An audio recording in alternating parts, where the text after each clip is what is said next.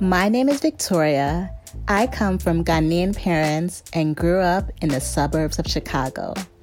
I'm a painter turned entrepreneur on a mission to empower Black women to step into their genius and make an impact. I have a vision for creative women to feel confident and powerful and let go of all the limiting beliefs holding us back from going all out and showing up. I'm also the founder of the Kindred Creatives Collective, where I host dinners and retreats to hold space for Black women to prioritize self-care, build a tribe, and feel inspired. I want a world where Black women artists are celebrated, valued, and paid more. My goal for this podcast is to help women of color build sustainable and purpose-driven practices. Every week, I'll chat with a boss who's making bold moves in her industry as a creative entrepreneur. After hanging out with us, you'll feel empowered to build your own creative empire. Now let's start the show. Meet Lakeisha Leak, a self-proclaimed storyteller. Originally from Tampa, she's an artist advocate, writer, and an art administrator based in Chicago. She also works at the MacArthur Foundation in grant management. Lakeisha is known for her widely popular publication with Candor Arts, How to Make a Hood, and Meditation on the Misconceptions of Black Bodies. Her years of curatorial experience as the executive administrator to Theaster Gates and at the Metropolitan Museum of Art in New York led her to want a slower pace and to start something new. L. Louise Arts Foundation was born. The foundation supports artists of color by providing professional and financial resources. Join us as we discuss Lakeisha's calling as a servant leader and how she helps artists create the narratives they want. Hey, Lakeisha. Thank you so much for coming on today. How you feeling? Hello. I'm feeling good. Enjoying this sunshine. Yes. How are you? Pretty good. You know, it's always a good day when the sun is shining, especially since winter is like around the corner and it's like, I can't take it. Yeah. No, it's here. It is actually here. It is You're not right. around the corner. I try to give myself hope, but you're right. It's here. So I wanted to get into you. I'm so excited to learn more about your journey as a creative. And I know that you work more as an art admin. So love to get that lens to see that as an artist, you can go in so many different ways and have so many different careers and practices. So super excited to learn more about you. Let's jump right in. I'm curious to know, what was your first kind of taste of art when you knew that this is what I wanted to do? This is like a space that I wanted to be around. So unfortunately, I don't have like this answer that dates back to childhood. I mean, I grew up in Tampa, Florida, and we definitely had museums, but art and culture wasn't like a huge part of my upbringing in the traditional sense. Like we would go to art shows and things like that. But I would say actually when I moved to Chicago, I moved here. I'm not going to say what year because then I'll be dating myself. But when I moved to Chicago, I originally thought that I was going to be an architect, something I had started studying in Tampa. So I moved here, enrolled in Columbia College Chicago in their interior architecture program.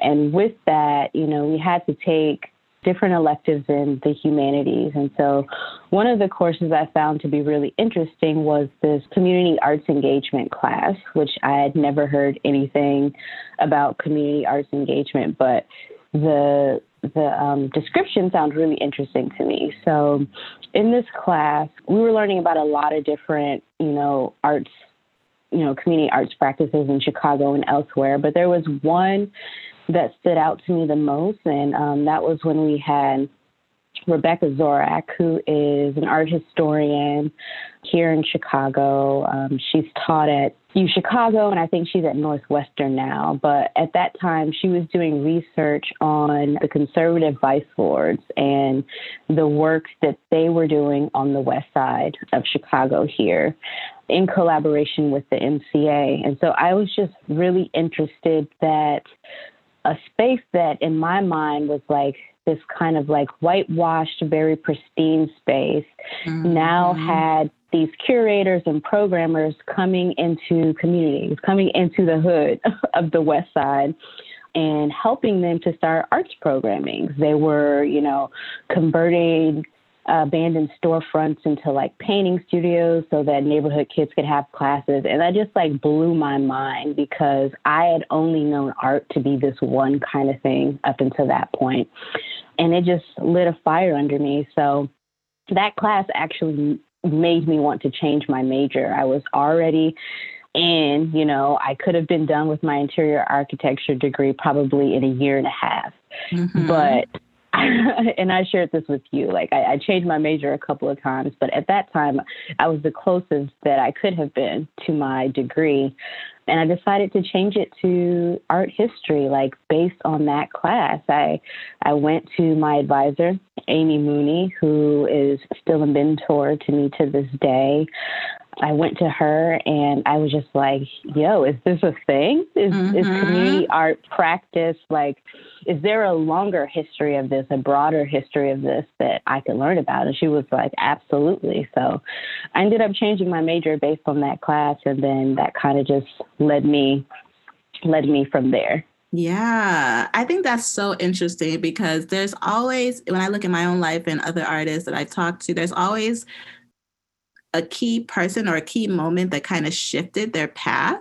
And it sounds like Amy Mooney was one of those people. But I'm curious to know, were there other people who really inspired you along this path that you're currently on that really kind of showed you the possibilities of being an artist, or even that was just like, girl, go after your dreams. You got this, Were there people in your life like that who really inspired you? Yeah, and I'd shared a little bit with you about this, but my great-grandmother, who in Tampa, she was a writer, community activist by night and on weekends, and during the day she worked, in insurance. But there was this whole other part of her life that she was really passionate about and really leaned into for her community to be of service to members in her community. So she wrote a column for the local Black newspaper there in Tampa, Florida. But she also would have these sort of like salons, like that's the language I can give to it now that I know what a salon is, right? But she would have these salons and just have older Black women in her living room. They would play cards, they would dance, they would have conversations. And she did that, almost every weekend. And as a child, just seeing that, I was like, oh, okay, so now that I have this language and this knowledge of what community practice is, I often say that she was the first social practice artist that I knew of. And if you want to, use that kind of language that we've grown to use in the field of art, social practice or community engaged practice, she was the first person that I knew of that. So I often take what she's done and what I know about her, what I can remember, because she passed when I was so young. But I often kind of look at her life and how, she did things to kind of model the impact and what I want to do going forward. So yeah, she is in a lot of things that I do now, a lot of how I see the world and how I engage with people. I love that. And I could just picture her in her living room with her girls, just like having a good time, just being their dope selves.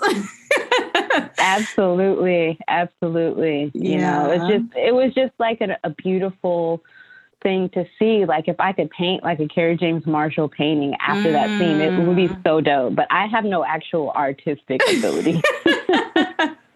Well, when we talked a little bit, you were saying how everyone has a creative side, and I truly believe that. And I think you Mm-hmm. absolutely do. I see that in all of your work, especially in your, more community engaged work and also your advocacy for artists. I think that you have a lens that's not only to serve and to support artists, but it's also to kind of bring communities together or bring people together. And now that I know that story with your grandmother, I feel like that's kind of like your legacy, like to bring people together and have community and, be ourselves. I think that's really beautiful.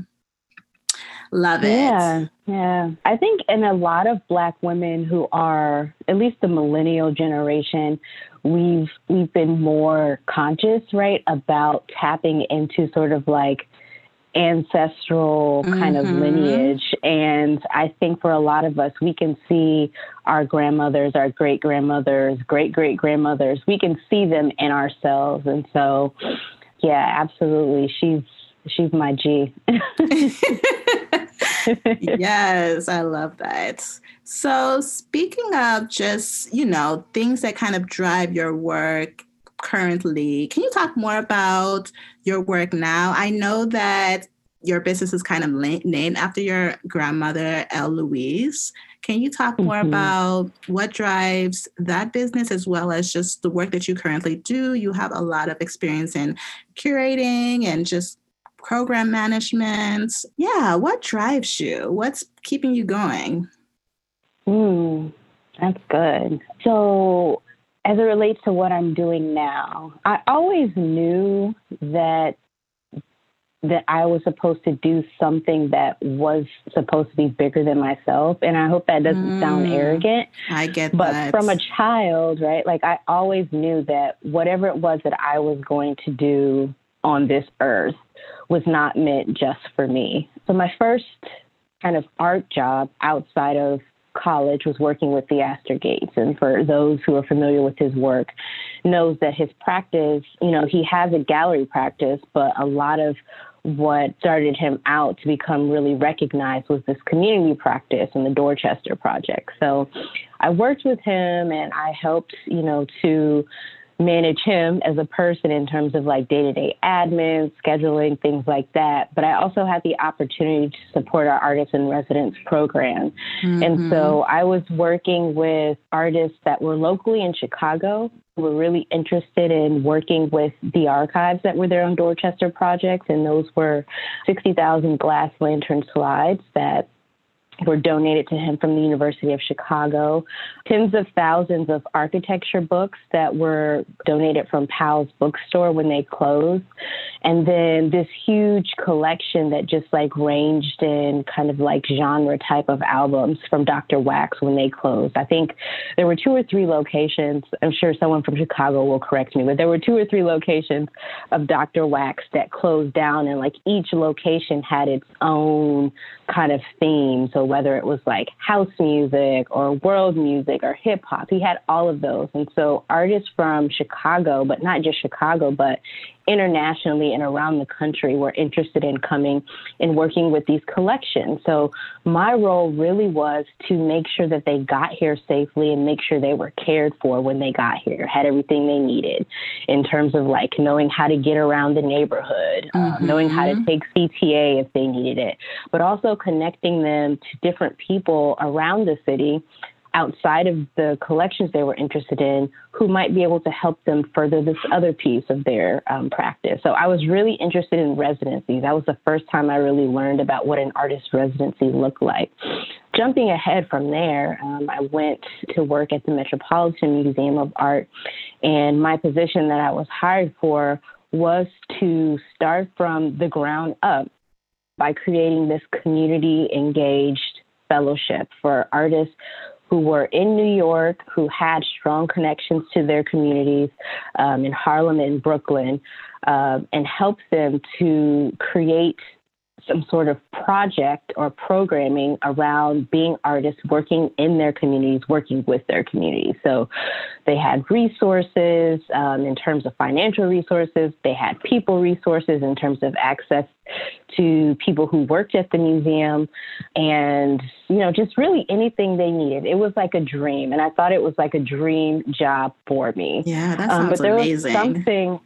It was amazing. It was kind of like unbelievable. There was something in me that was like, nah, sis, this just ain't it. And, I did struggle a little bit being in New York. It's a different kind of mammoth in terms of like an art world. The New York art world is like, when people think of art world, that's New York. And so I'm coming from Chicago, where it felt more communal, more easy to kind of like input yourself into a particular artist community. You had access to people, and people were open to sharing and exchanging ideas with you.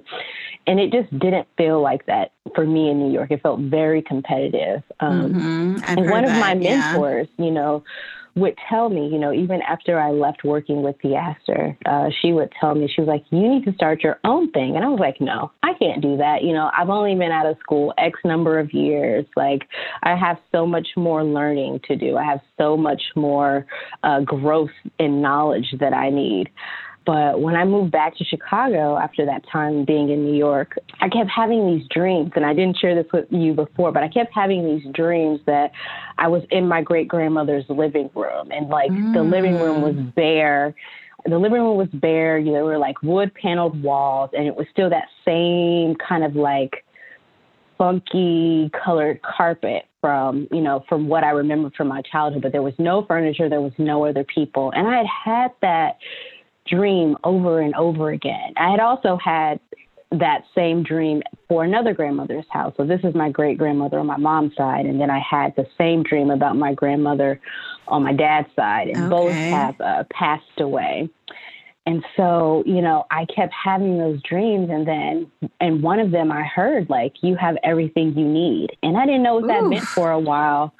I had no idea what that meant. So I actually sat on those dreams. I didn't do any further investigating for a couple of months. And then one day I just woke up and like the vision just hit me. And I like typed up the whole vision, strategic plan, what the programs would be for this project that I launched last year called Eloise. And it's named, to honor both of them. My great grandmother's middle name was Louise, and then on my dad's side, my grandmother's name was Eloise. So it's named to honor them, and they were both, impactful in my life in different ways. Yeah, I don't know if I answered your question. You did. I mean, that is so spiritually connected. I love that story because those dreams, man, they really, like, if you pay attention, they really tell you like the direction you should be moving in. And I love that They kind do. of push you towards starting this project, Eloise, which we're going to get into more a little bit later. But just to pause for a minute and say, okay, working with Theaster Gates, working at the Met, like those are really high-powered positions considered in the art world. And as a Black woman, it's sometimes hard to kind of get access to those types of high-profile artists or spaces. And I'm just so curious to know how that transition was for you to be in those spaces and become part of that world. Because I know that some people feel like it's like, door locked, you can't get in. There's gatekeepers, which I think there's some truth in that. But definitely there's more and more Black artists and administrators in those spaces. So I'm curious to know more about your experience and how it went and how did you navigate it? Yeah, so with Theaster, my job, and it might have actually been in one of my early job descriptions, was to be a gatekeeper. Like, my job was to intercept emails, intercept phone calls. And that was really what I did more than 8 hours a day for 3.5 years. And so it was a very Interesting is an overrated word, so I don't want to say interesting. But it definitely was an eye-opening experience for me in terms of the art world for a couple of reasons. So the first one was like, okay, here is this Black man that was born and raised on the west side of Chicago who is now teaching at the University of Chicago, which is like, academia, absolutely, who has these gallery representations that are in Chicago and in London, who's traveling all over the world, Venice Biennial, Documenta, giving a TED Talk. Absolutely. Traveling to Australia to be a keynote speaker for something. Like, all of these things that I had not imagined, I had never seen a Black man do it. I mean, I've never seen a Black woman do it either, but like, for it to be a Black man and to be in these different spaces, it was just like, it blew my mind at first. And all I could do is try to just like be humble in my position. My position was in support of him. I mean, that's what I was hired to do. I wasn't hired to be like out there kind of just like in the limelight. But, I met a lot of amazing artists. I met a lot of amazing curators. I learned a lot about like the different kinds of positions that existed within the arts. I knew there were artists, I knew there were curators, and I knew there were art historians. So those were what I knew coming into working for him. Right. But then I learned about all these other kind of like niche roles that you can have in the field that you just don't always learn in an art school education or context. So I often say it was like I received an MA unofficially in being in that position. And yeah, it was just a great learning experience, and it accelerated my learning. There are certain things now that I have conversations with artists and I'll be like, oh, do you know of this artist? Do you know of this space? And it's like stuff that I had stored that I didn't even know that I knew. And they're like, right. How do you know all of this? And I'm like, I don't know. But yeah, that was very, very rewarding experience for me. And I will always be grateful that was, you're right. Like, some people would, scrap for a position like that. Oh my God. Insight to something like that. Yeah. And so I'm definitely grateful for it. But then, after a while, there were just other things that I wanted to explore. And there wasn't really room for me to, not that there wasn't room for me to grow, but there wasn't room for me to kind of like stand on my own within that ecosystem. And so it required me leaving. And that was a very hard decision. There were people like, what are you doing? You can't leave. This is a great opportunity. And, I stayed as long as I could. And then it was starting to become a little bit harmful. And I know we'll talk about self-care, but like at this point, I was just like working. Because of my role as his, pretty much his admin, I had to be on, and that might be calls at like 2 a.m., from Istanbul or whatever. And, I was ready to, have a love life or something like that. Right. And I hadn't done any serious dating, in like 3.5 years, because no guy actually thinks that if another man is calling you at 2 or 3 o'clock in the morning, that is not something else. So it was just hard to explain, right? If you're not in the art world and just understand that environment. So yeah. And then at the Met, it was, like I said earlier, like it felt like all the things that I had envisioned that I wanted for myself. It felt like all of that in one role, but it just didn't turn out how I wanted it to. It's a space like the Met, not just the Met, but like so many of these institutions were not made for people who look like you and I and mine. Yeah. And so it's not only that you have to think about how you navigate and engage with your non-Black colleagues, but you also have people who have sort of subscribed to to a certain kind of like respectability that you have to maintain in order to be in those kinds of environments, Black and brown folks.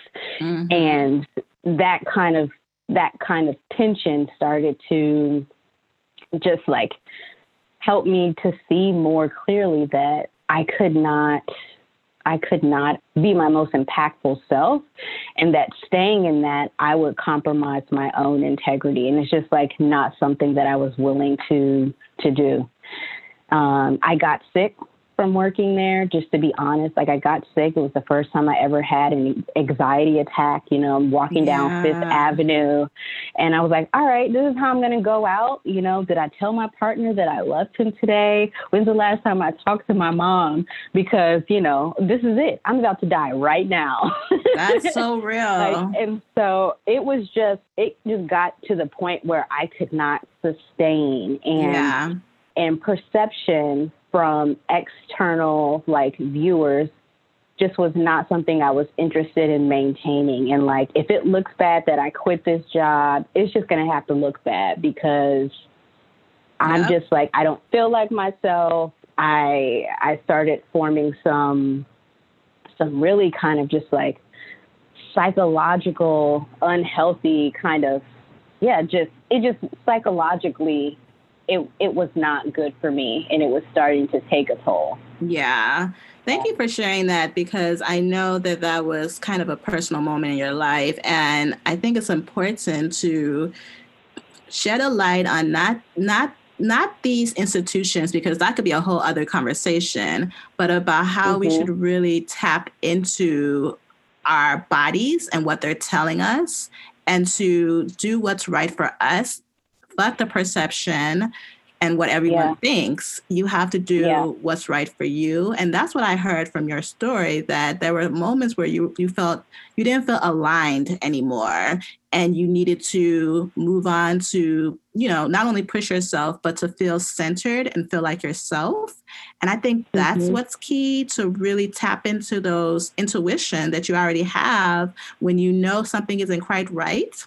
But you stay there. Like, I've done that so many times. You stay there for so many different reasons until something happens and you're just like, this is it. I can't do this anymore. So I love that you show that, because, you know, it's hard to follow those instincts sometimes and not keep doing what everyone expects you to do, or what's easier sometimes to do. So thank you for sharing that. Yeah, and as a Black woman, no problem. And as a Black woman, right, we have these expectations of us to remain strong, to like not be emotional. And, you know, because we've seen it. We've seen our mentors do it. We've seen our mothers do it. We've seen our grandmothers do it. But what we don't know is what they're dealing with inside because of holding those things in. We don't know what they're struggling with. Are there health issues? I'm sure there are mental health challenges that they face. But suppressing that stuff down is just like, it's so toxic. It manifests. Yeah. It manifests. Totally. Well, speaking of how you kind of dealt with all of that, I know you kind of hinted at this, but curious to know, what are your self-care practices? What do you do to kind of feel good and centered and just kind of take a break? Yeah. So there are a couple of things that have been life-changing for me on this growth journey that I'm on. None of them have to do with art. And that was something, too, I had to ask myself, like, who am I outside of the roles that I've held within institutions or working with artists? And I couldn't answer it. The first one is that I have a daily journal practice, and it's not my idea, but I adopted this practice from this woman who has this thing called Start Today. And so every day I get up and I journal. And so you write 10 things you're grateful for and 10 goals that you have that are forward looking. So you write the goals as though they have already happened. So for example, I'm a homeowner. I own a gallery space. I give to Black-led arts nonprofits. So those are like some things that I write, you know, every day. The other thing, or the second thing, is that I started therapy. And this was something that I was considering when I was in New York, but I made all the excuses like, I don't have time, I can't afford it, I don't really need it, I can just pray about it. But that's a big one. Yeah, and so I just accepted that I did need help, and I did need to talk to someone who was not connected to the things that were going on in my life that I was struggling with. So therapy, major key, and it is affordable for people who think they can't afford it. There are practices who don't take insurance that charge, $30 for a session. So just putting that out there. And the third thing was that I stopped drinking. I realized that when I started, first in the art world, so much of how we engage and build community is around food and around drinks. And so, I would drink at an opening, and then I found myself drinking to fall asleep.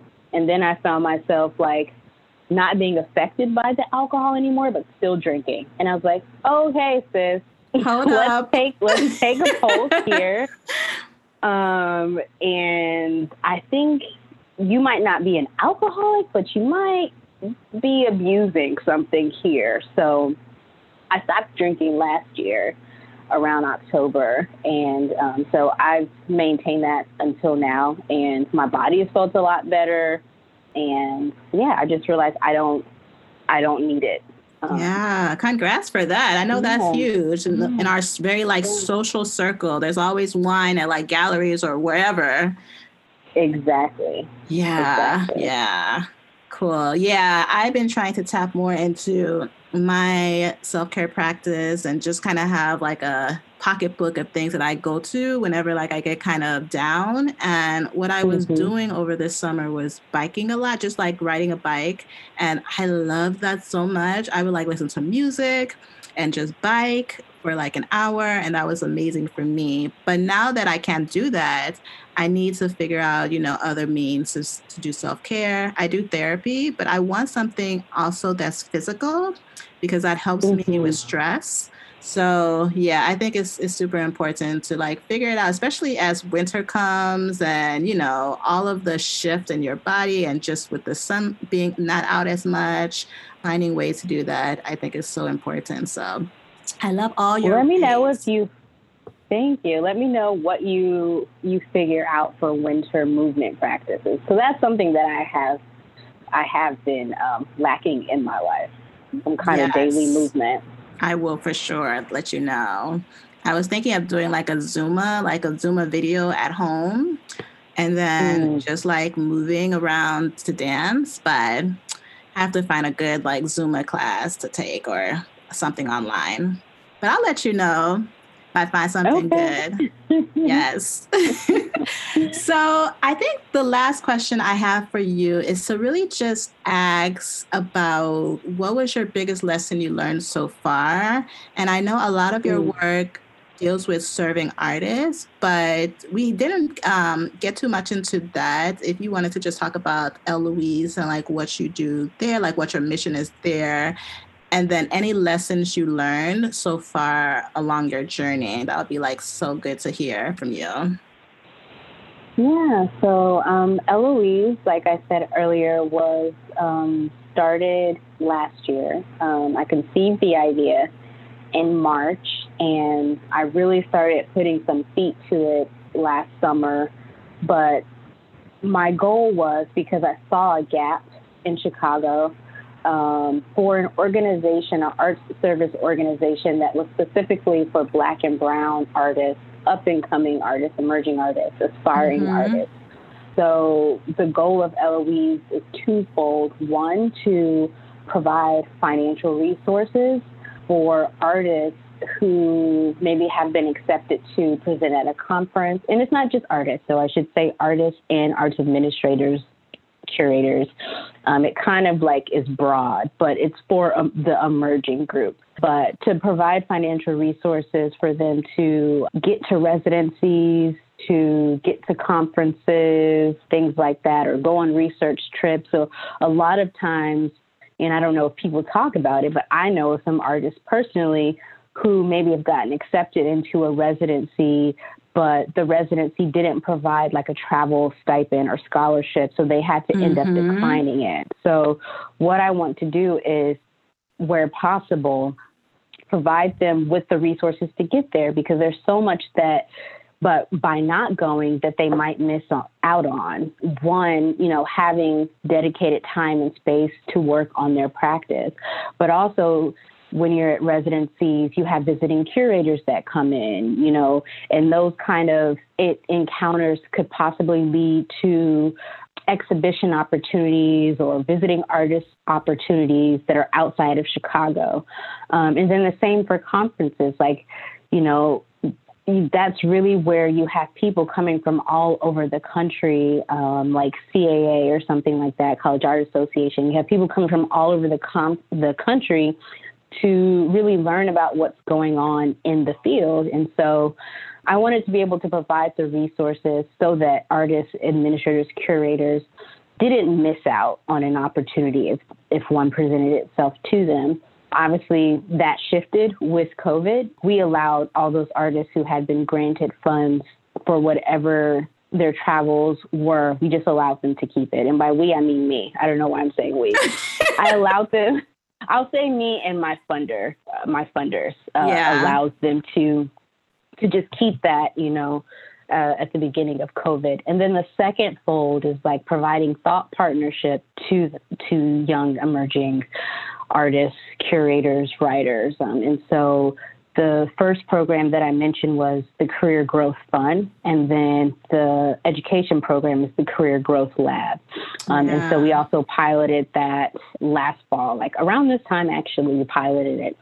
And the idea was to bring in one guest speaker every month for these individuals to meet, to really learn, like we were saying earlier, learn about the different avenues that you could take within the arts. So it's not just like, if you're a visual artist, you can only be a visual artist. What if you're a visual artist that's interested in having a teaching artist practice? Like, how do you do that? What if you are an arts writer, but you're also interested in like programming? So we really wanted them, I really wanted them to see what the different avenues were that were available to them. And then in those sessions, I also provided meals. So I partnered with a brown woman to provide meals, breakfast and lunch, and also partner with Haji Healing Salon to start each session out with a meditation and yoga. Shout out to my sister. My sister Aya, the Haji Healing Salon actually just opened up a new space, so I'm excited about that.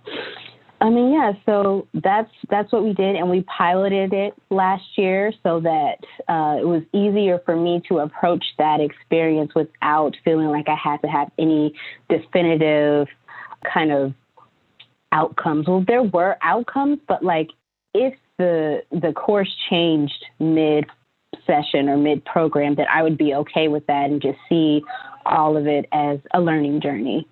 And then so we'll see what happens in 2021. I think we're going to take a pause. I am working with a couple of the participants from that to continue to provide mentorship and connect them to different people in the community.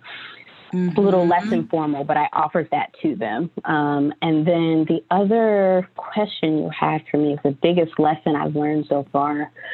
I think for me, the biggest lesson I learned, I would have to say, is that to trust your gut and to trust your intuition when something doesn't feel right or when something does feel right. The art world is like all about critique a lot of times. And so I think that while critique is helpful and useful, that if you're an artist and you have an idea or a concept that you want to see in the world, or if you're a curator and you have an exhibition idea that you want to see in the world, don't allow critique that you've already gotten or fear of critique keep you from actually seeing that idea out. I mean, we all fail at some point. And so that's the best way. Yeah, that's the best way to learn.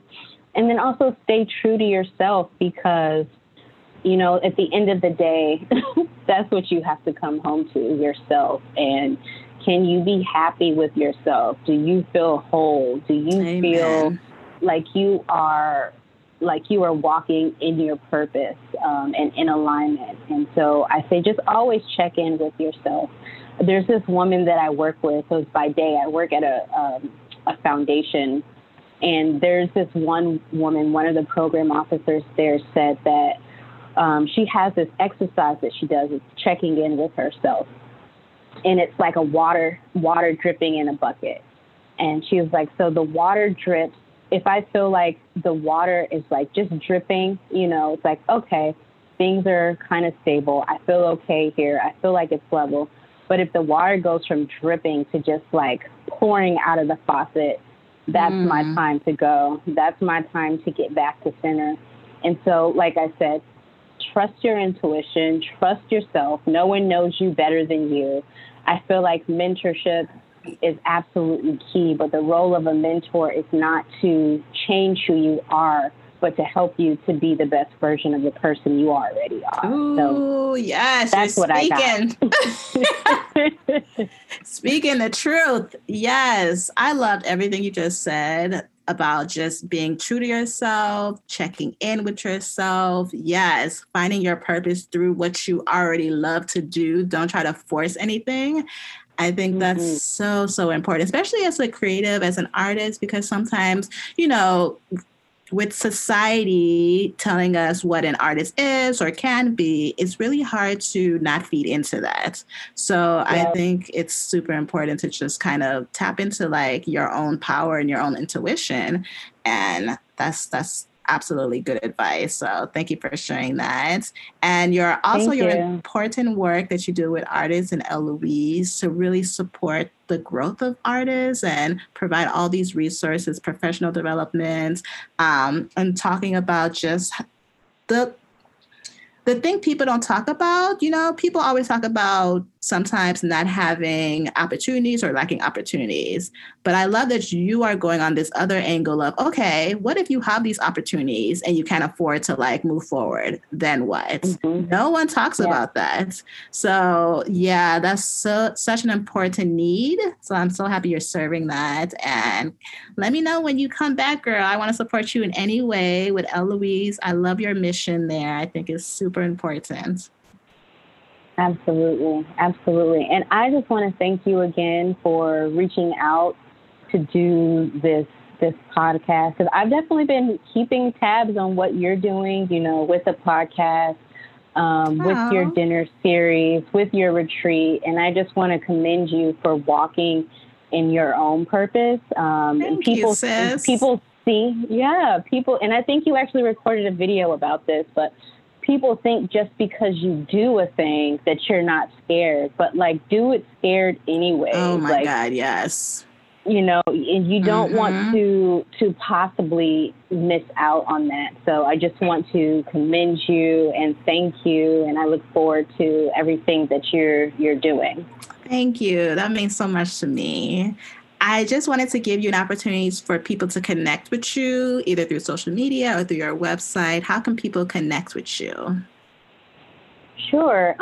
So I don't have a personal website, and Eloise's website is a little bit like out of date, but we're going to get on that soon. That's part of this time off. But you can visit EloiseArts.org. That's LLOUISEART.org. And then on Instagram, not super active right now, but I tend to use our Instagram platform to post about different opportunities that are going on, residencies, writing opportunities, exhibition opportunities, things like that. And that's at Eloise Arts on Instagram.